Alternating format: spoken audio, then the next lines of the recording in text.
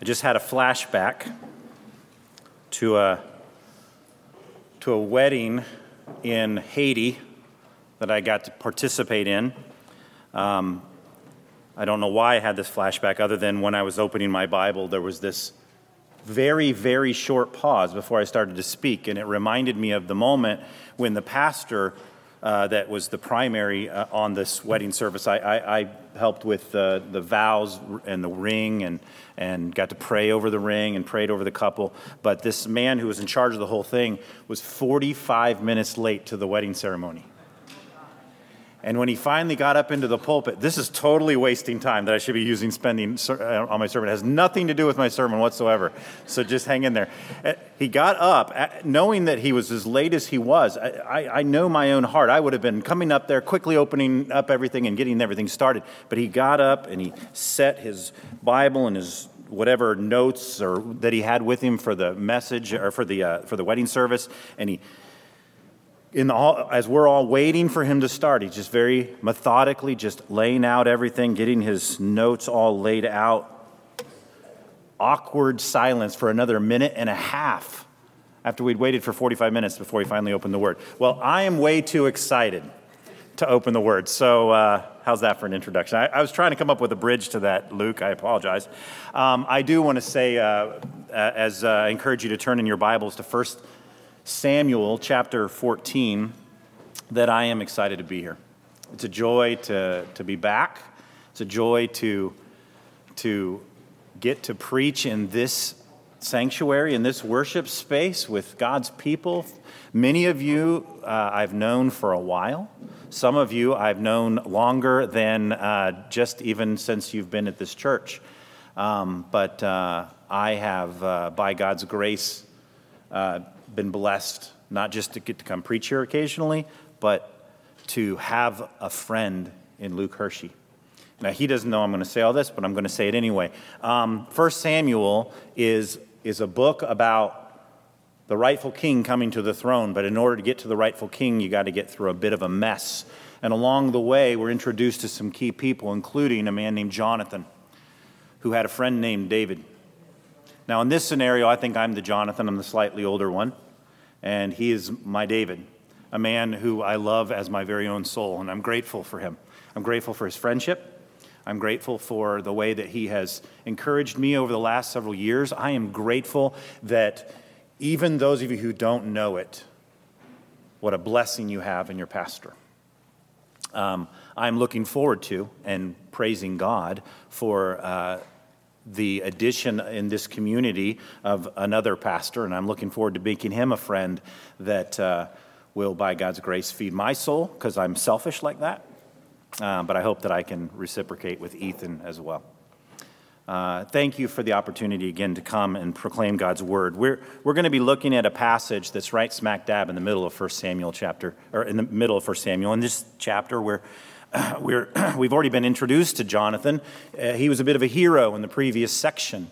But leading up to that section was a bit of a mess. Saul, the king who's been, even by this point, already rejected, that there's going to be a better king to come, a king who would be a man after God's own heart. A lot of debate about what that means. My own conviction is that it means that it's a man who is pursuing, or who's been pursued by the heart of God, not a man who pursues the heart of God, even though there's a lot of debate. I'll let you argue with Luke about that later, who doesn't even necessarily agree with me, so it doesn't matter. But it'll be really funny to watch my friend scramble and try to defend a position he doesn't even necessarily hold. But here in 1 Samuel chapter 14, Saul, I believe, has kind of started to let the news sink in. He's starting to deal with the reality that God has rejected him as king, and I believe it takes him down some dark paths, as we're about to see. This passage that is meant for us. We might be tempted to say, Saul, what a mess, and forget that Saul, in a lot of ways, is a picture of us. So I want to encourage you to read with that kind of heart in place. As I read from 1 Samuel chapter 14, beginning in verse 24. And the men of Israel had been hard-pressed that day, though they're at war. So Saul had laid an oath on the people, saying, "Cursed be the man who eats food until it is evening, and I am avenged on my enemies." So none of the people had tasted food. Now, when all the people came to the forest, behold, there was honey on the ground. And when the people entered the forest, behold, the honey was dropping. But no one put his hand to his mouth, for the people feared the oath. But Jonathan had not heard his father charge the people with the oath, so he put out the tip of the staff that was in his hand and dipped it in the honeycomb and put his hand to his mouth, and his eyes became bright.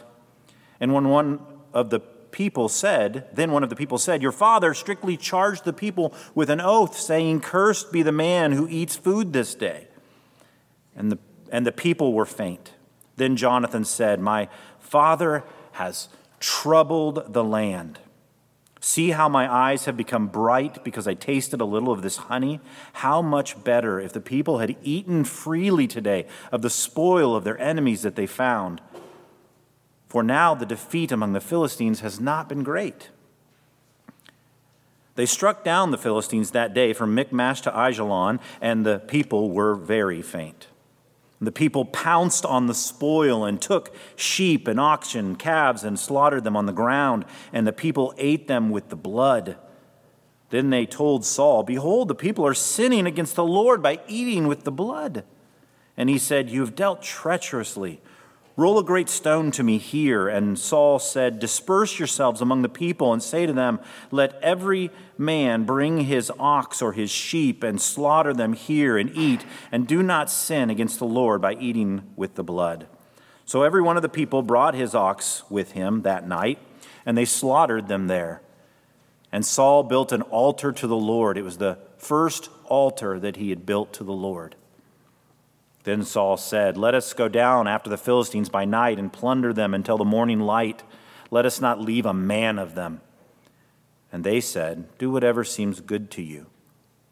But the priest said, 'Let us draw near to God here.' And Saul inquired of God, 'Shall I go down after the Philistines? Will you give them into the hand of Israel?' But he did not answer him that day. And Saul said, 'Come here, all you leaders of the people, and know and see this sin has arisen today. For as the Lord lives, who saves Israel, though it be in Jonathan my son, he shall surely die.' But there was not a man among all the people who answered him. Then he said to all Israel, 'You shall be on one side, and I and Jonathan my son shall be on the other.' And the people said to Saul, 'Do what seems good to you.' Therefore Saul said, 'O Lord, God of Israel, why have you not answered your servant this day? If this guilt is in me or in Jonathan my son, O Lord, God of Israel, give Urim. But if this guilt is in your people Israel, give Thummim.' And Jonathan and Saul were taken, but the people escaped. Then Saul said, 'Cast the lot between me and my son Jonathan.' And Jonathan was taken. Then Saul said to Jonathan, 'Tell me what you've done.' And Jonathan told him, 'I tasted a little honey with the tip of the staff that was in my hand. Here I am. I will die.' And Saul said, 'God do so to me and more also. You shall surely die, Jonathan.' Then the people said to Saul, 'Shall Jonathan die, who has worked this great salvation in Israel? Far from it. As the Lord lives, there shall not be one hair of his head fall to the ground, for he has worked with God this day.' So the people ransomed Jonathan so that he did not die. Then Saul went up from pursuing the Philistines, and the Philistines went up to their own place." All right, let's pray. Father, your word is a lamp unto our feet and a light to our path. Would you light the way? Would you help us even see where our own hearts might go astray? And in this, Father, be glorified as you bring transforming grace to our hearts. In Christ's name we pray. Amen. I feel like I've confessed a lot of sins over the years whenever I come to preach here. I'll keep confessing. I may have already confessed this sin. I'm not entirely sure. But my family likes to joke that I have a problem. They like to joke I have a lot of problems, but one problem in particular.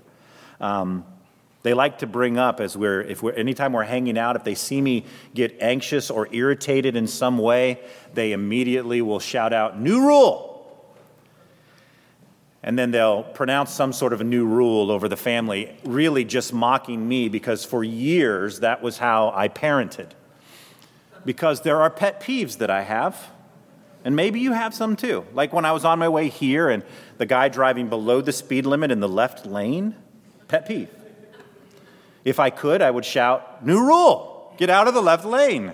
You're only supposed to be in the right lane." But they would never hear me, so I hold that in. But when I'm at home and I walk into a kitchen with a cupboard open that smacks my knee because it wasn't closed properly, or a drawer open and it snatches my hip and makes me cry out in pain, or if I see a Lego on the floor after I've stepped on it, I cry out, "New rule." And I always made rules attached to money because that was the only way that spoke to my especially teen kids.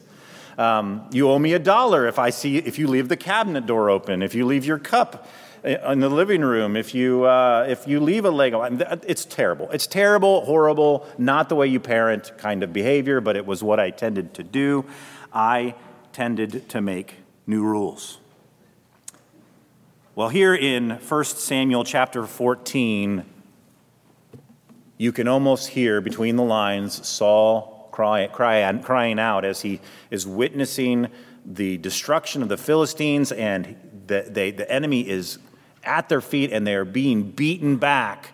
Saul cries out, "New rule. Nobody eats until I have been avenged on all my enemies," it tells us in verse 24. In effect, he says, "Cursed be the man." So in effect, he's saying, may anyone who does not stay the course, finish what we started, end these enemies, may he go to hell. That's effectively what he's saying. Offering this new rule, of course, we know what happens. Jonathan is unaware of this new rule, this curse that Saul has put out there. And so he, as the passage tells us, dips his staff in the honey in this forest that is literally dripping with it, brings it to his hand and into his mouth, and is encouraged only to learn that that's a violation of Saul's new rule. This moment where Saul is looking to maintain some kind of control, and he brings a kind of legalism to bear. How do we walk this passage out in light of everything that's happening here in this story? I believe that the big idea, the big takeaway, the major thrust is what happens when a heart loses sight of the gospel. In Saul's defense, of course, Jesus has not yet come, but the rhythms of the gospel have been very present since Genesis chapter 3. A promise of a rightful coming king who would eradicate sin and fix what is broken in our hearts and in this world. And so this man who should understand God's grace is seeming to not have it at all. He's got an anti-gospel heart, a heart that goes in one of two directions. It can either go toward legalism or it can go toward licentiousness, toward legalism or hedonism. And we're going to see both of those drawn out in this passage, but focusing on Saul as we think about this idea of legalism, this anti-gospel temptation that's in every heart. Sinclair Ferguson describes legalism as a heart distortion of the graciousness of God and the God of grace. Now we might think, and we might even be able to think back to and be reminded of the Pharisees in the first century that Jesus talks about in that scripture reading that was read a few minutes ago from Matthew chapter 23. Woe to you, scribes and Pharisees. Woe to you, woe to you, woe to you, over and over again. And we would say, it's a good thing we're Christians and we never struggle with this. It's a good thing that we don't have legalism in our hearts. But Ferguson would go on to say at one point, it's commonplace to say that one can have a legalistic head and a legalistic heart, but it's also too possible to have an evangelical head, that is, to have all the right answers and to have a legalistic heart. So I want to encourage you to consider with me how we might root out the reality of legalism in each of our own hearts, even if we've got all the right answers in our heads. This morning, to do that, I want to look at Saul and consider three things about legalism. The first is how the anti-gospel heart's center of legalism is found. What is that center? The folly of that legalism and the cost of it. So first of all, let's look together at the anti-gospel center of legalism. When you think about legalism, if I were to give you another definition, a definition that would be something like an over-focus on the law, maybe you could say that. And you might think, well, what's wrong with the law? The law is good. The law is about holiness. The law is about God and His character and His desire for the way that we are to live. The law is perfect, reviving the soul even, we might say, in quoting the Old Testament scriptures. But legalism is not really about the law. It's got a different center. The center of it isn't the law at all. The center of the legalistic heart, the anti-gospel legalistic heart, is me. I'm the center. This whole interchange, as you see in 1 Samuel chapter 14, is an interchange about Saul and about his comforts and his desires. As he says to the people, "Cursed be the man who eats food until it is evening, and I am avenged on not God's enemies, not the robbing of God's glory, but until I am avenged on my enemies." Almighty me. In fact, as you look at this passage, it's like really the first time it seems in any real significant way that Saul seems to care about religious things. I mean, his attempts earlier to force a sacrifice a little quickly that gets him into trouble. And other moments, they ultimately, though, they keep showing that Saul's not really about God. But here's this newfound religious fervor in Saul. We're going to make vows before the Lord, and we're going to stand by those vows that he's failed to stand by on multiple occasions already in just his few short chapters of his kingship. But this man who is ready and willing to use religion now toward his own ends seems to be focused on obedience, but he's really focused on what obedience will give him. As we look at this passage and we think about this center, we notice how it plays out for Saul, and it plays out maybe in our lives as well. You see, because legalism is about making rules, first of all, for self-protection or self-saving. See, Saul doesn't want to entrust himself to a God of mercy. Saul wants to hedge his bets. He wants to create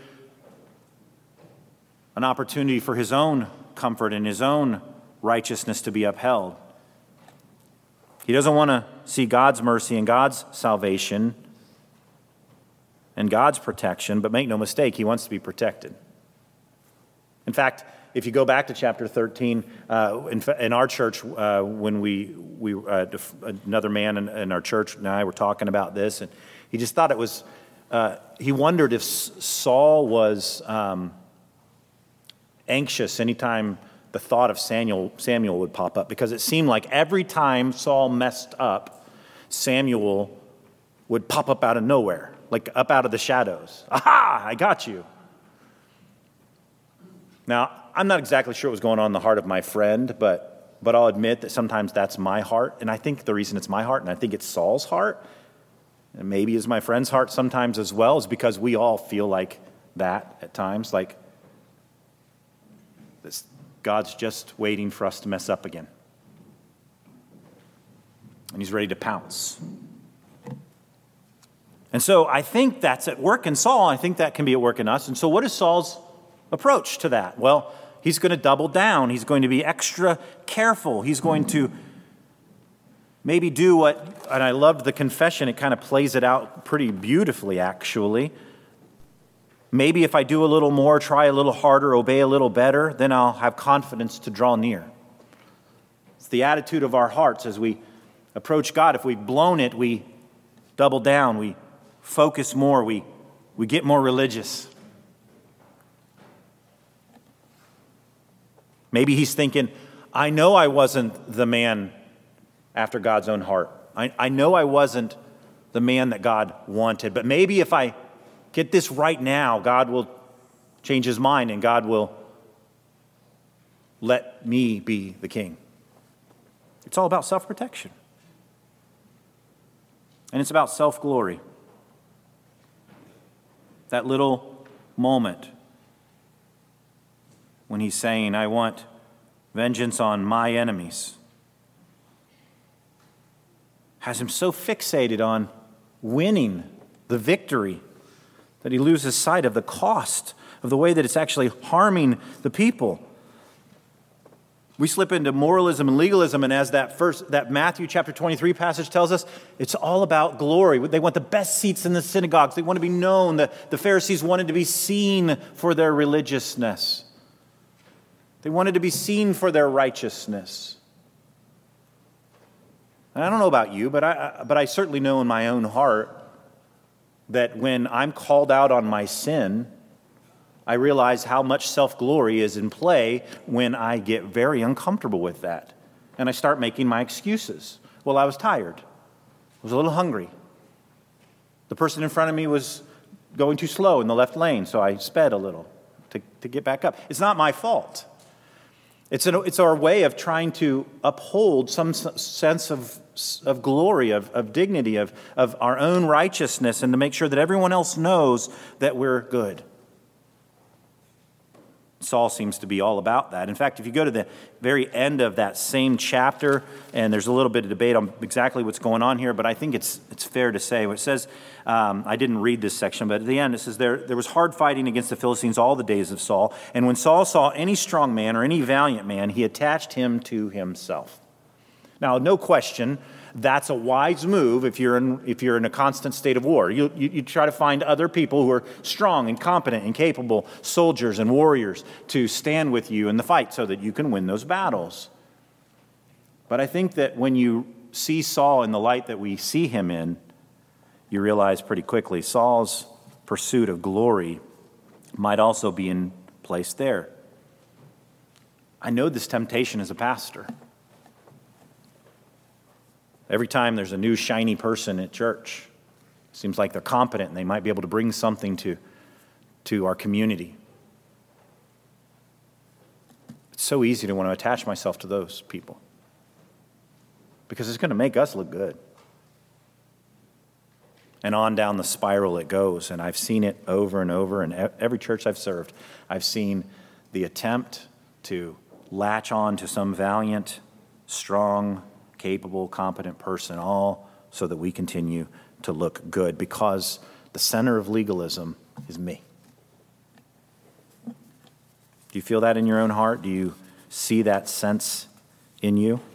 Jen and I have a joke, my wife, Jen.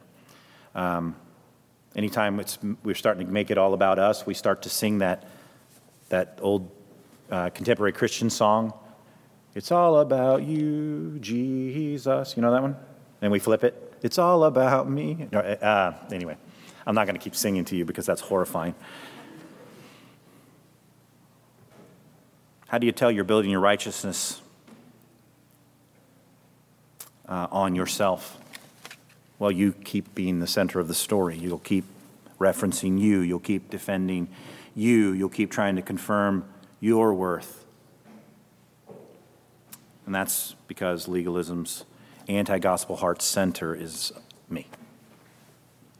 But legalism also has a folly to it, doesn't it? You've all experienced this. I mean, at times where you've got some particular sin pattern in your life or some certain area of your life where you struggle with self-control. Perhaps it's in eating or in exercise, and you have those moments where you fall short, and what do? You find yourself trying to buckle down and trying harder, especially in dieting. I'm going to bypass that extra piece of bread. And then you bypass it. And then what happens? When the cake comes around, you can't help it. You must have. And it takes over your entire life. It ends up proving what is going on with legalism. It has a folly to it because of what it actually does accomplish in you. First of all, I want to back up a little bit, and I want to acknowledge, first of all, that the part of the folly is simply in the burden of it. Legalism puts burdens on people. You see this from the outset of this story. As it's happening, as Saul makes this curse, extends this curse to his people, they're getting hungrier and hungrier. You see Jonathan, in his hunger, eating some of that honey and then immediately being rebuked for it. And what is Jonathan's response? My father has troubled the land, he says. And that's what legalism does. It squashes and it blankets and it puts out any sense of joy and in the journey ahead of us. If you read that entire Matthew 23 passage with the Pharisees in it, I think you can summarize it in a handful of bullet points. What the woes really do, what the legalism and the scribes and the Pharisees and the teachers of the law would do. It would do several things. It would create doubt where God would offer assurance. That's just one of the burdens. It creates self-hatred when we can't live up to our own standard. It steals joy. It creates division between believers as we draw lines in the sand and hold each other at arm's length. Each other that are going to be with each other in eternity. We hold each other at arm's length because we don't dress quite the same. We don't read the same versions of the Bible. We don't all attend the same gospel-believing church, so therefore that other person must not be in a gospel-believing church. And it impedes opportunities to love the hurting, that they neglect the weightier matters of the law, Jesus says. It's the funny thing about legalism. When our pursuit of morality ends up becoming immoral because it lacks the path of love and misses the weightier matters of the law, we see its folly, at least in part. But more than that, as I hinted a few moments ago with my dieting exploits over the years, it actually inflames what it seeks to destroy. You remember that in Romans chapter 7?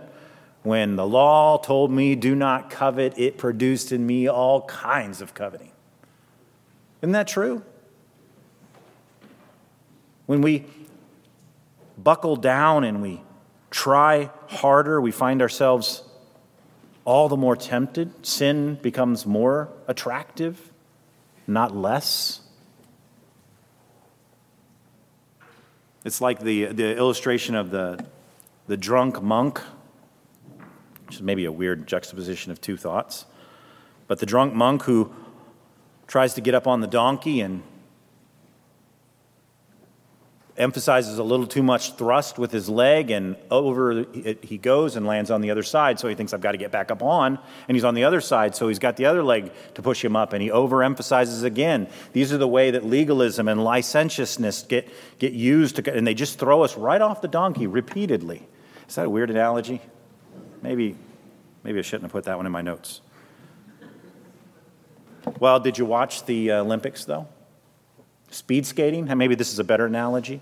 In speed skating, it's always fascinating to watch speed skating. When the person with these just incredible physique I've never had, but are able to take with these two powerful legs and whatever upward motion they use, they push with their left leg and it sends them forward, and they push with their right leg and they keep a balance, right? And they push through. But then you have that picture that went around, and I don't think it was proven ever true, but where it looks like the Chinese speed skater is throwing some sort of an object into the path of the Canadian skater, and they end up falling and tripping and everything. And so everybody had this big, the Chinese were trying to cheat the Canadians. And I don't know if any of that's true, but I think that's what happens with legalism. It's like this thing that we chuck in our speed skating route. This is another terrible analogy. But I want to consider it a little bit more. Bear with me for just a moment more as I just apply this. The way that we get inflamed and we try to, and our flesh ends up taking over when legalism and hedonism or licentiousness come to play. There's this guy named Danny Cho talks about this, the perennial issue of doing quiet times. Do you ever struggle with yours? He says, you hear a sermon that good Christians do quiet times, so you determine to do it. There's some initial joy in actually doing quiet time. The behavior becomes even ritualistic. You're trying to be a faithful Christian, but the joy quickly wanes and is replaced by the physical rigor of keeping up with something. This is truth without grace. Quiet times getting skipped a few times, a few weeks, maybe a few months even. During that time, your life becomes preoccupied with other things that always seem more important than fellowship with God, and you're following your own agenda, and God seems absent from the day-to-day living.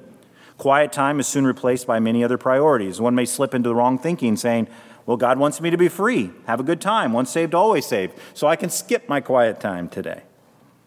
This is grace without truth.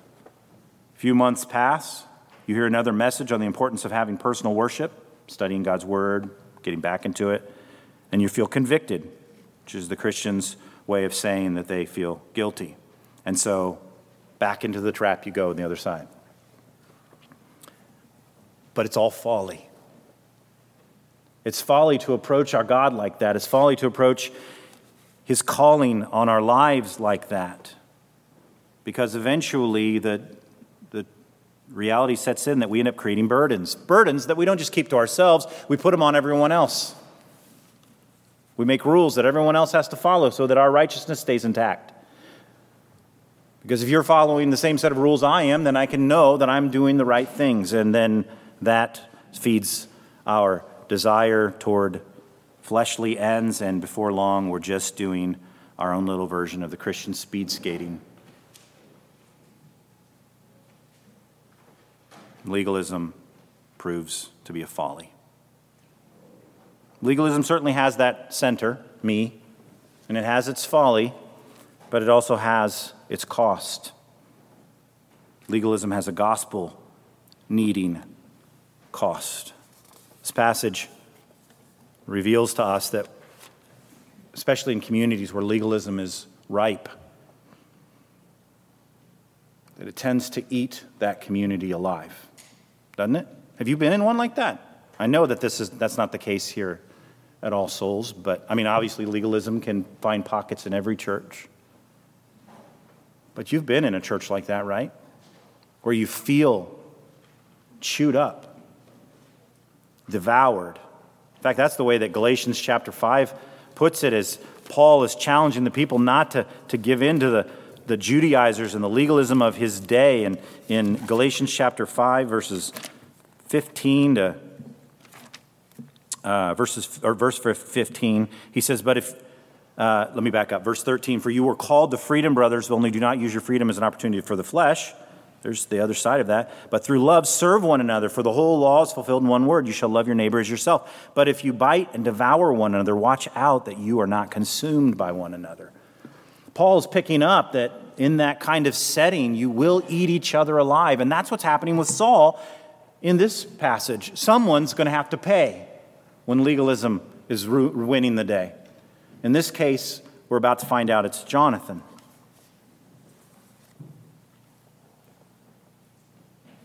Jonathan's going to have to deal with this foolish vow, this attempt at self-righteousness that his father has put out there. He's potentially going to have to pay with his life, as the passage tells us. It comes to the moment where they're trying to figure out who did it. And then you get the first of maybe just a handful of places where you get any concept of how these two stones, the Urim and the Thummim, work. These two stones that are in the vest pocket of the priest. And it's meant to help discern God's will somehow. In this case, maybe very simply, the two stones would be roughly the same size, and they reach into the pocket, and whichever stone they pull out tells them an answer. So they maybe, in effect, as Saul says, someone sinned. It wasn't me, because I've been doing it all right. So somebody in this room sinned, or in this crowd sinned. And so he starts to pull at an answer, and so that's when he has the priest, because he's not getting an answer for why they aren't going to back to war. Why aren't they going to be able to finish this? There's silence from God, and he knows somebody has to pay for that. And so they reach in and they were able to whittle it down. The people, that's not them. It's between Jonathan and Saul, and they pull out one more time, and the lot falls to Jonathan, so to speak. And he says, "You shall surely die." Someone has to pay. That's the irony of this whole passage. This whole thing started with a curse, and everyone could see how costly it was. And everyone here in this moment, though, now are going to rise up, and they're going to say, "You can't make Jonathan pay for this." Saul's initial curse and his rabid legalism and rash vow is about to cost Jonathan's life. Even Jonathan knew it. He's like, "Okay, I guess I'm supposed to die." Some commentators suggest maybe he was being a little sarcastic. "Oh, now I've got to die?" But I don't know. I tend to think Jonathan is resigned to the fact that his father's foolish vow was too much. But these cooler heads are about to prevail. They're going to say, "No, we can't do this. We can't let this cost stand." So what do? They pay the ransom. Someone always has to pay. Someone always has to pay the ransom. In this case, we wonder to whom is this ransom to be paid? Who's going to pay for it? Jonathan has to pay for it, or someone else has to. And to whom do they pay it? They know what maybe good Old Testament people might know, and folks who've been through Leviticus would know, that rash vows are covered in the book of Leviticus. What do you do when there's a rash vow? When the vow is realized to be a foolish one? It says in Leviticus chapter 5, verses 4 and 5, you make a sacrifice. They made a sacrifice so that the king's son could live. Today, as we enter into this, the first moments of Holy Week, we acknowledge a king, a rightful king, a better king than Saul, a better king than David was coming.